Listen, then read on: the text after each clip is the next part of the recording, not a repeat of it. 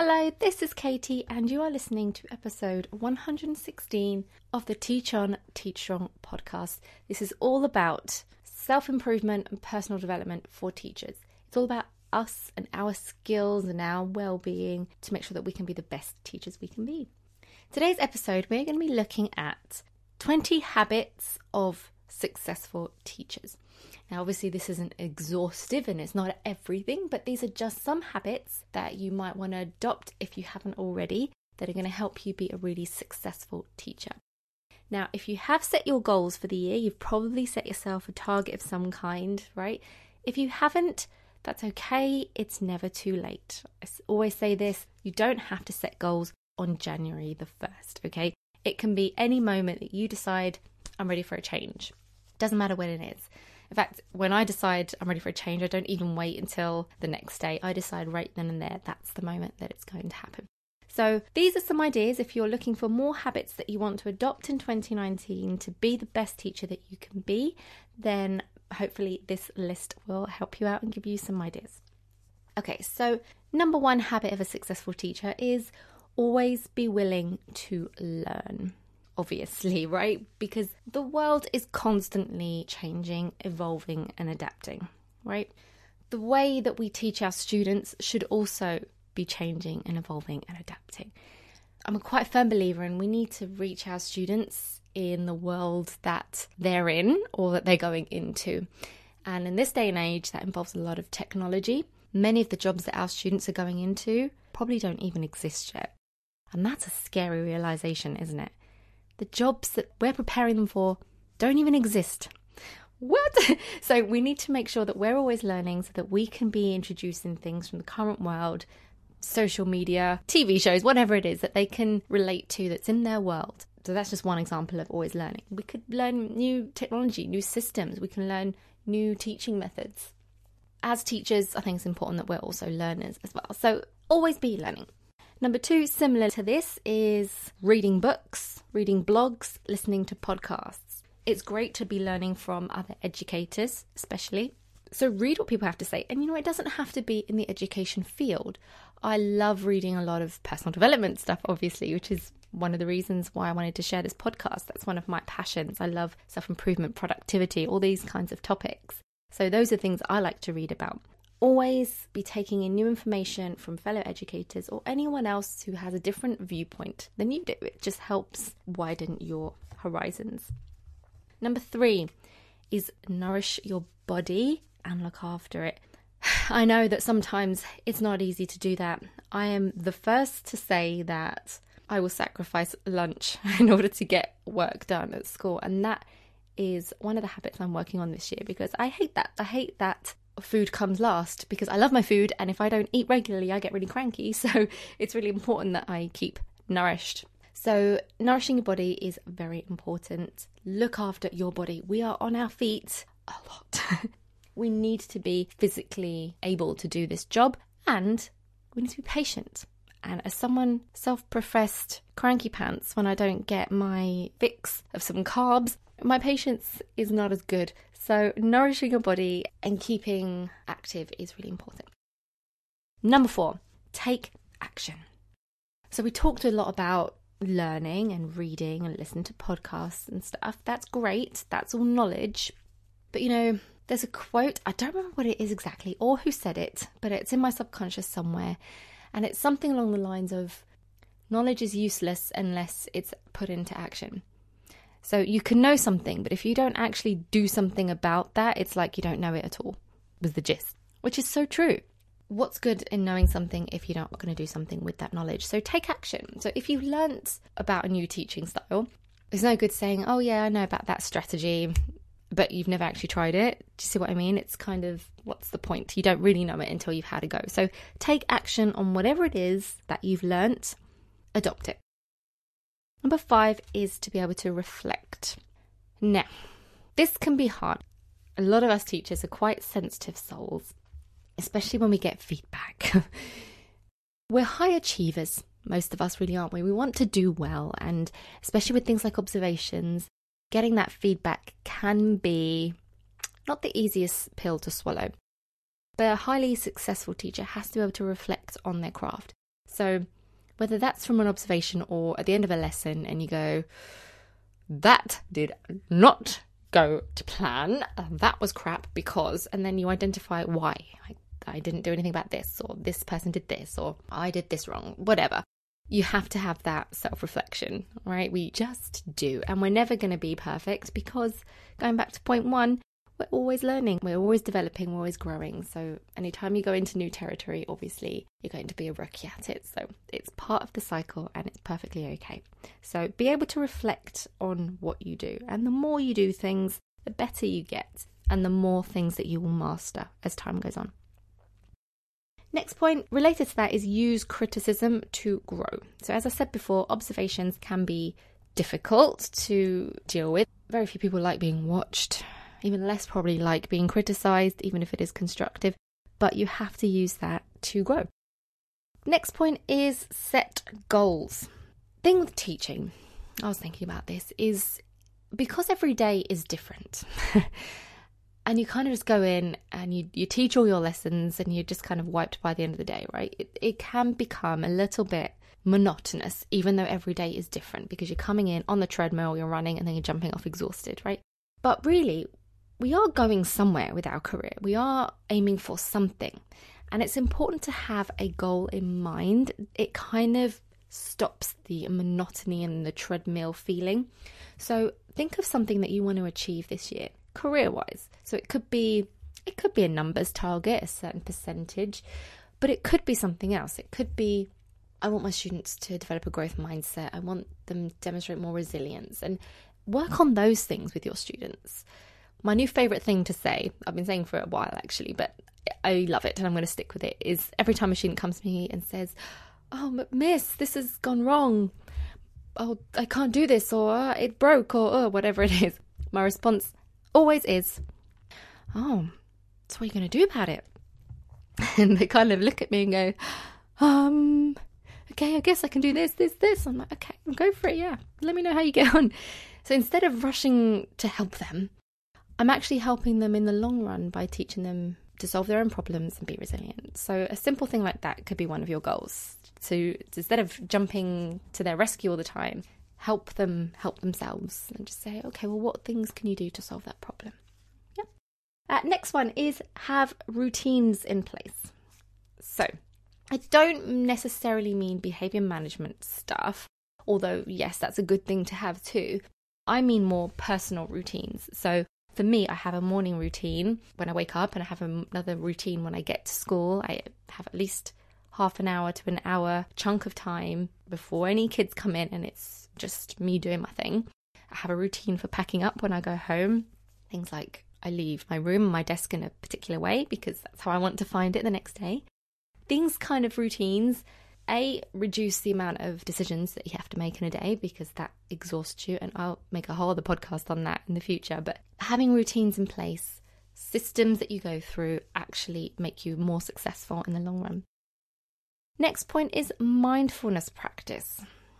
Again, not an easy thing to take time for as a teacher, but you can do it. You can at least get 2 minutes at some point, even if it's those few minutes when you run into the toilet. You can just stop and close your eyes and take some deep breaths and practice a bit of mindfulness, even if it's for 10 seconds. Hey, even if it's in the middle of your lesson and you're feeling a bit stressed, you can just take a deep breath and breathe out. That's mindfulness practice. You're just focusing on one thing, taking note of where you are, taking note of how you feel, getting yourself in a good state, and then dealing with the situation. So take some time out. It doesn't have to be a long meditation session. Just a few minutes or seconds, if that's all you have, will be enough. Next point is show gratitude.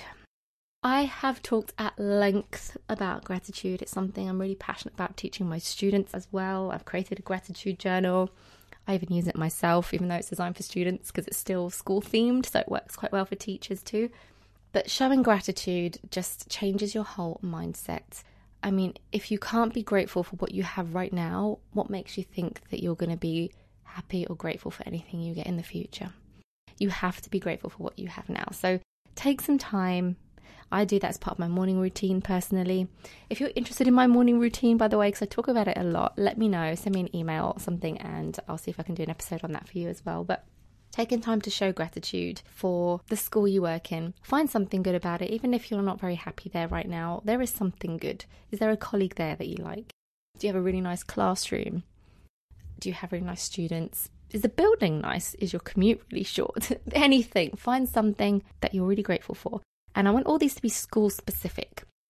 We talk a lot about personal things here, but in order to be an effective teacher, I want you to really focus on school specific things. So find something you're grateful for in your job.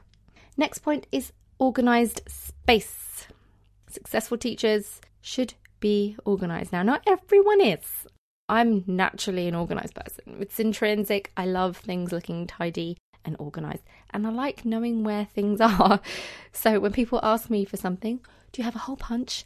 I can just go, yeah, here it is. I know exactly where everything is because everything has a place. It just makes things go a lot smoother. I have been to other people's offices or rooms and asked them for something, and I will stand there for 5-10 minutes while they're shuffling paper around, opening drawers. And I'm just like, this must be exhausting for you. Like, how can you concentrate? How can you focus? Like, all this extra effort that your brain's having to do, look for things. It just adds extra stress that you just don't need. So work on organising your space. And I have done an episode on that as well. How to keep your space organised all year long, I think it's called. I will link it in the show notes for you, which I'll put at the end. Right, the next point is focus on your strengths. Again, this is something that people don't often talk about. And I think it would change the way a lot of schools are run and the confidence of teachers if admin were to adopt this method of focusing on your strengths a bit more and perhaps getting peers to support one another in things that they're already good at. But so many times, we tell our students to do this as well, we pick on something that's a weakness. And so we feel really bad because we can't do this thing yet because we're weak at it. And that can be really damaging to your self-esteem. So although, yes, you want to adopt positive habits too, I think you should really focus on what you're good at and still do that and blow it up so it's even more prominent. So if you're really good at behaviour management, make the most of that. Take some time thinking about why you're good at this skill and maybe support a colleague or share your expertise and somehow with your skill. Focus on what you're good at and really build upon that and make sure that's included when you do observations and people come and look at your lessons. They should be able to see that this teacher's really good at this stuff. She's really good at peer work. This teacher's really good at intervention. Whatever it is that you think, I'm good at this, people should come in your room and see it. Me, I love being creative. That's my thing. So when people walk into my room, they say, your room looks so nice. Thank you. Of course, there are other things I need to work on. There always are. We are constantly learning. But we all have something that we are good at. And that's what we want people to know us for as well. Similarly, in this is you want to try and focus on one thing at a time, especially if it's an area of growth. Okay, so although we want to work on our strengths as well, we also want to improve. So if you are looking at improving habits or strategies that you want to adopt, just pick one, just one, until you master it. So if your focus, especially if you're a new teacher and your focus is behavior management or time management or something like that, and you think, yeah, I'm really not great at this, just focus on one thing, okay? When I do lesson observations for people, sometimes there are quite a few different things that I can pick up on, but it wouldn't be good for that teacher's self-esteem if I picked out on every single thing that needed improving. So I tend to focus on one thing so that next time when I come and watch them, we can see if they've improved in that one area, and it will help develop growth. So pick one thing that you want to focus on improving. Next habit is try and surround yourself with good or positive people. I talk about this a lot. We work with lots of different people as teachers. We're also incredibly stressed. We're under a lot of pressure, and that can come across in conversations with people. I know during my holidays, I feel like a different person. I'm a lot more relaxed. I'm a lot more patient. It's easier to speak with love and kindness. And then when you're in the throes of teaching, you're kind of stressed. Sometimes you get short-tempered. Sometimes conversations aren't positive. Sometimes you moan. It's just part of life. But you want to try and surround yourself with good people, because who you surround yourself with is who you become. So pick people who are positive, and if there aren't any, sometimes you're better off just doing your thing by yourself. Do your teaching bit and then chill out on your own. I've had to do that at times too, where it's just better to be by myself. So find good people who lift you up and who are positive and spend time with them. The next point is be clear on your why, your purpose. That kind of thing is what's going to keep you going during the hard times. So really think about, why did you choose to become a teacher? Why teaching? What is it that you're doing this for? Because we know teaching, it's unbelievable the difference that we make in the world. It's a huge responsibility, and it's an amazing job, and it's an amazing position, an amazing honour to be able to shape young lives and shape the future. So be clear on your why. Why have you chosen to do this? And next time things get hard, just stop and remember, I'm doing this because these kids need me, because I've got this that I want to share with them, because I know I can help them, whatever that reason is. And next point is have high expectations of your students, what you believe you become. And if your students sense that even you don't believe in them, what chance have they got of ever believing in themselves as well? So have high expectations of them. Tell them, you can do this. I know you can. You've got this. You've got everything you need. You can do it. And they do actually achieve better, because if you believe in them, they're like, okay, well, you really believe in me. I must be able to do it then, I guess. So that's really important. Next point, a sense of humour. It helps. It helps get through those times where it's really easy to get serious and feel like the world is on your shoulders. But having a good sense of humour, it really can lighten the mood. When you just suddenly realise you can make a joke out of anything and laugh, everything's better when you're laughing. One of my favourite things about where I work is I like who I work with, and we have such a great time. I'm always laughing. Every single day, I'm in fits of giggles with my colleagues and my students. And that just makes the day so much better. I mean, who doesn't love to laugh? And how many jobs can really say that they spend most of their day laughing? Not many. So while yes, we're under pressure, and yes, we are a bit stressed, if you can take moments out just to have a laugh, have a giggle, make some jokes, it really does help you be more successful because you're happy. Right, I think we're on number 18. I'll be honest, I have lost count, but I think this is number 18, is to be flexible.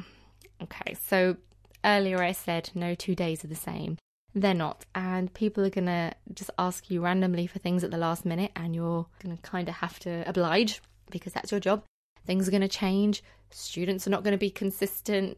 You have to be flexible. A fire alarm might go off in the middle of your lesson. You just have to be flexible and deal with it and take on anything that comes your way.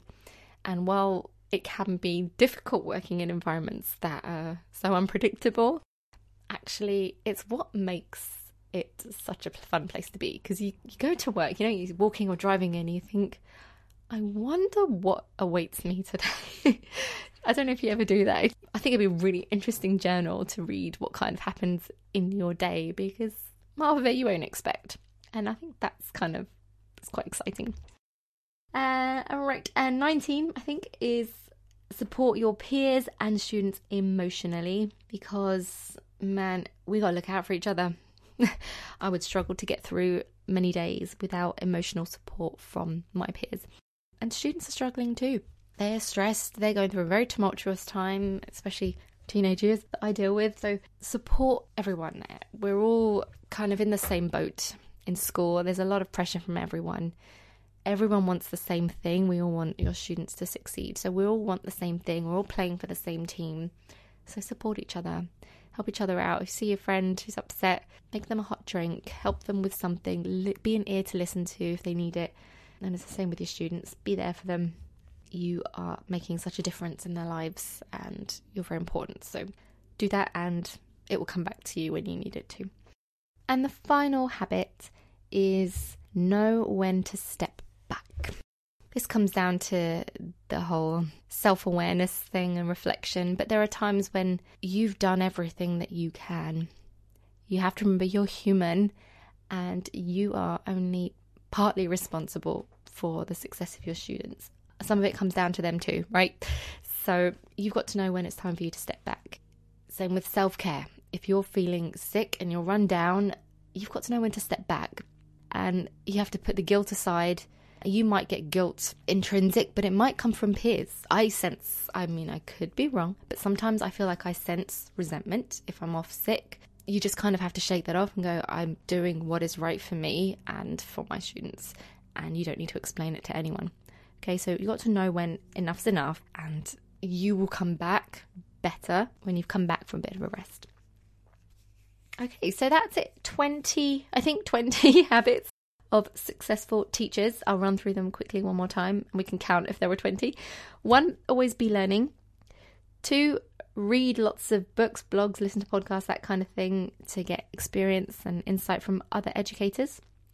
3, nourish your body. Look after yourself. Take time to stock up on some fuel throughout the day and feed yourself with good foods that are going to make you stronger.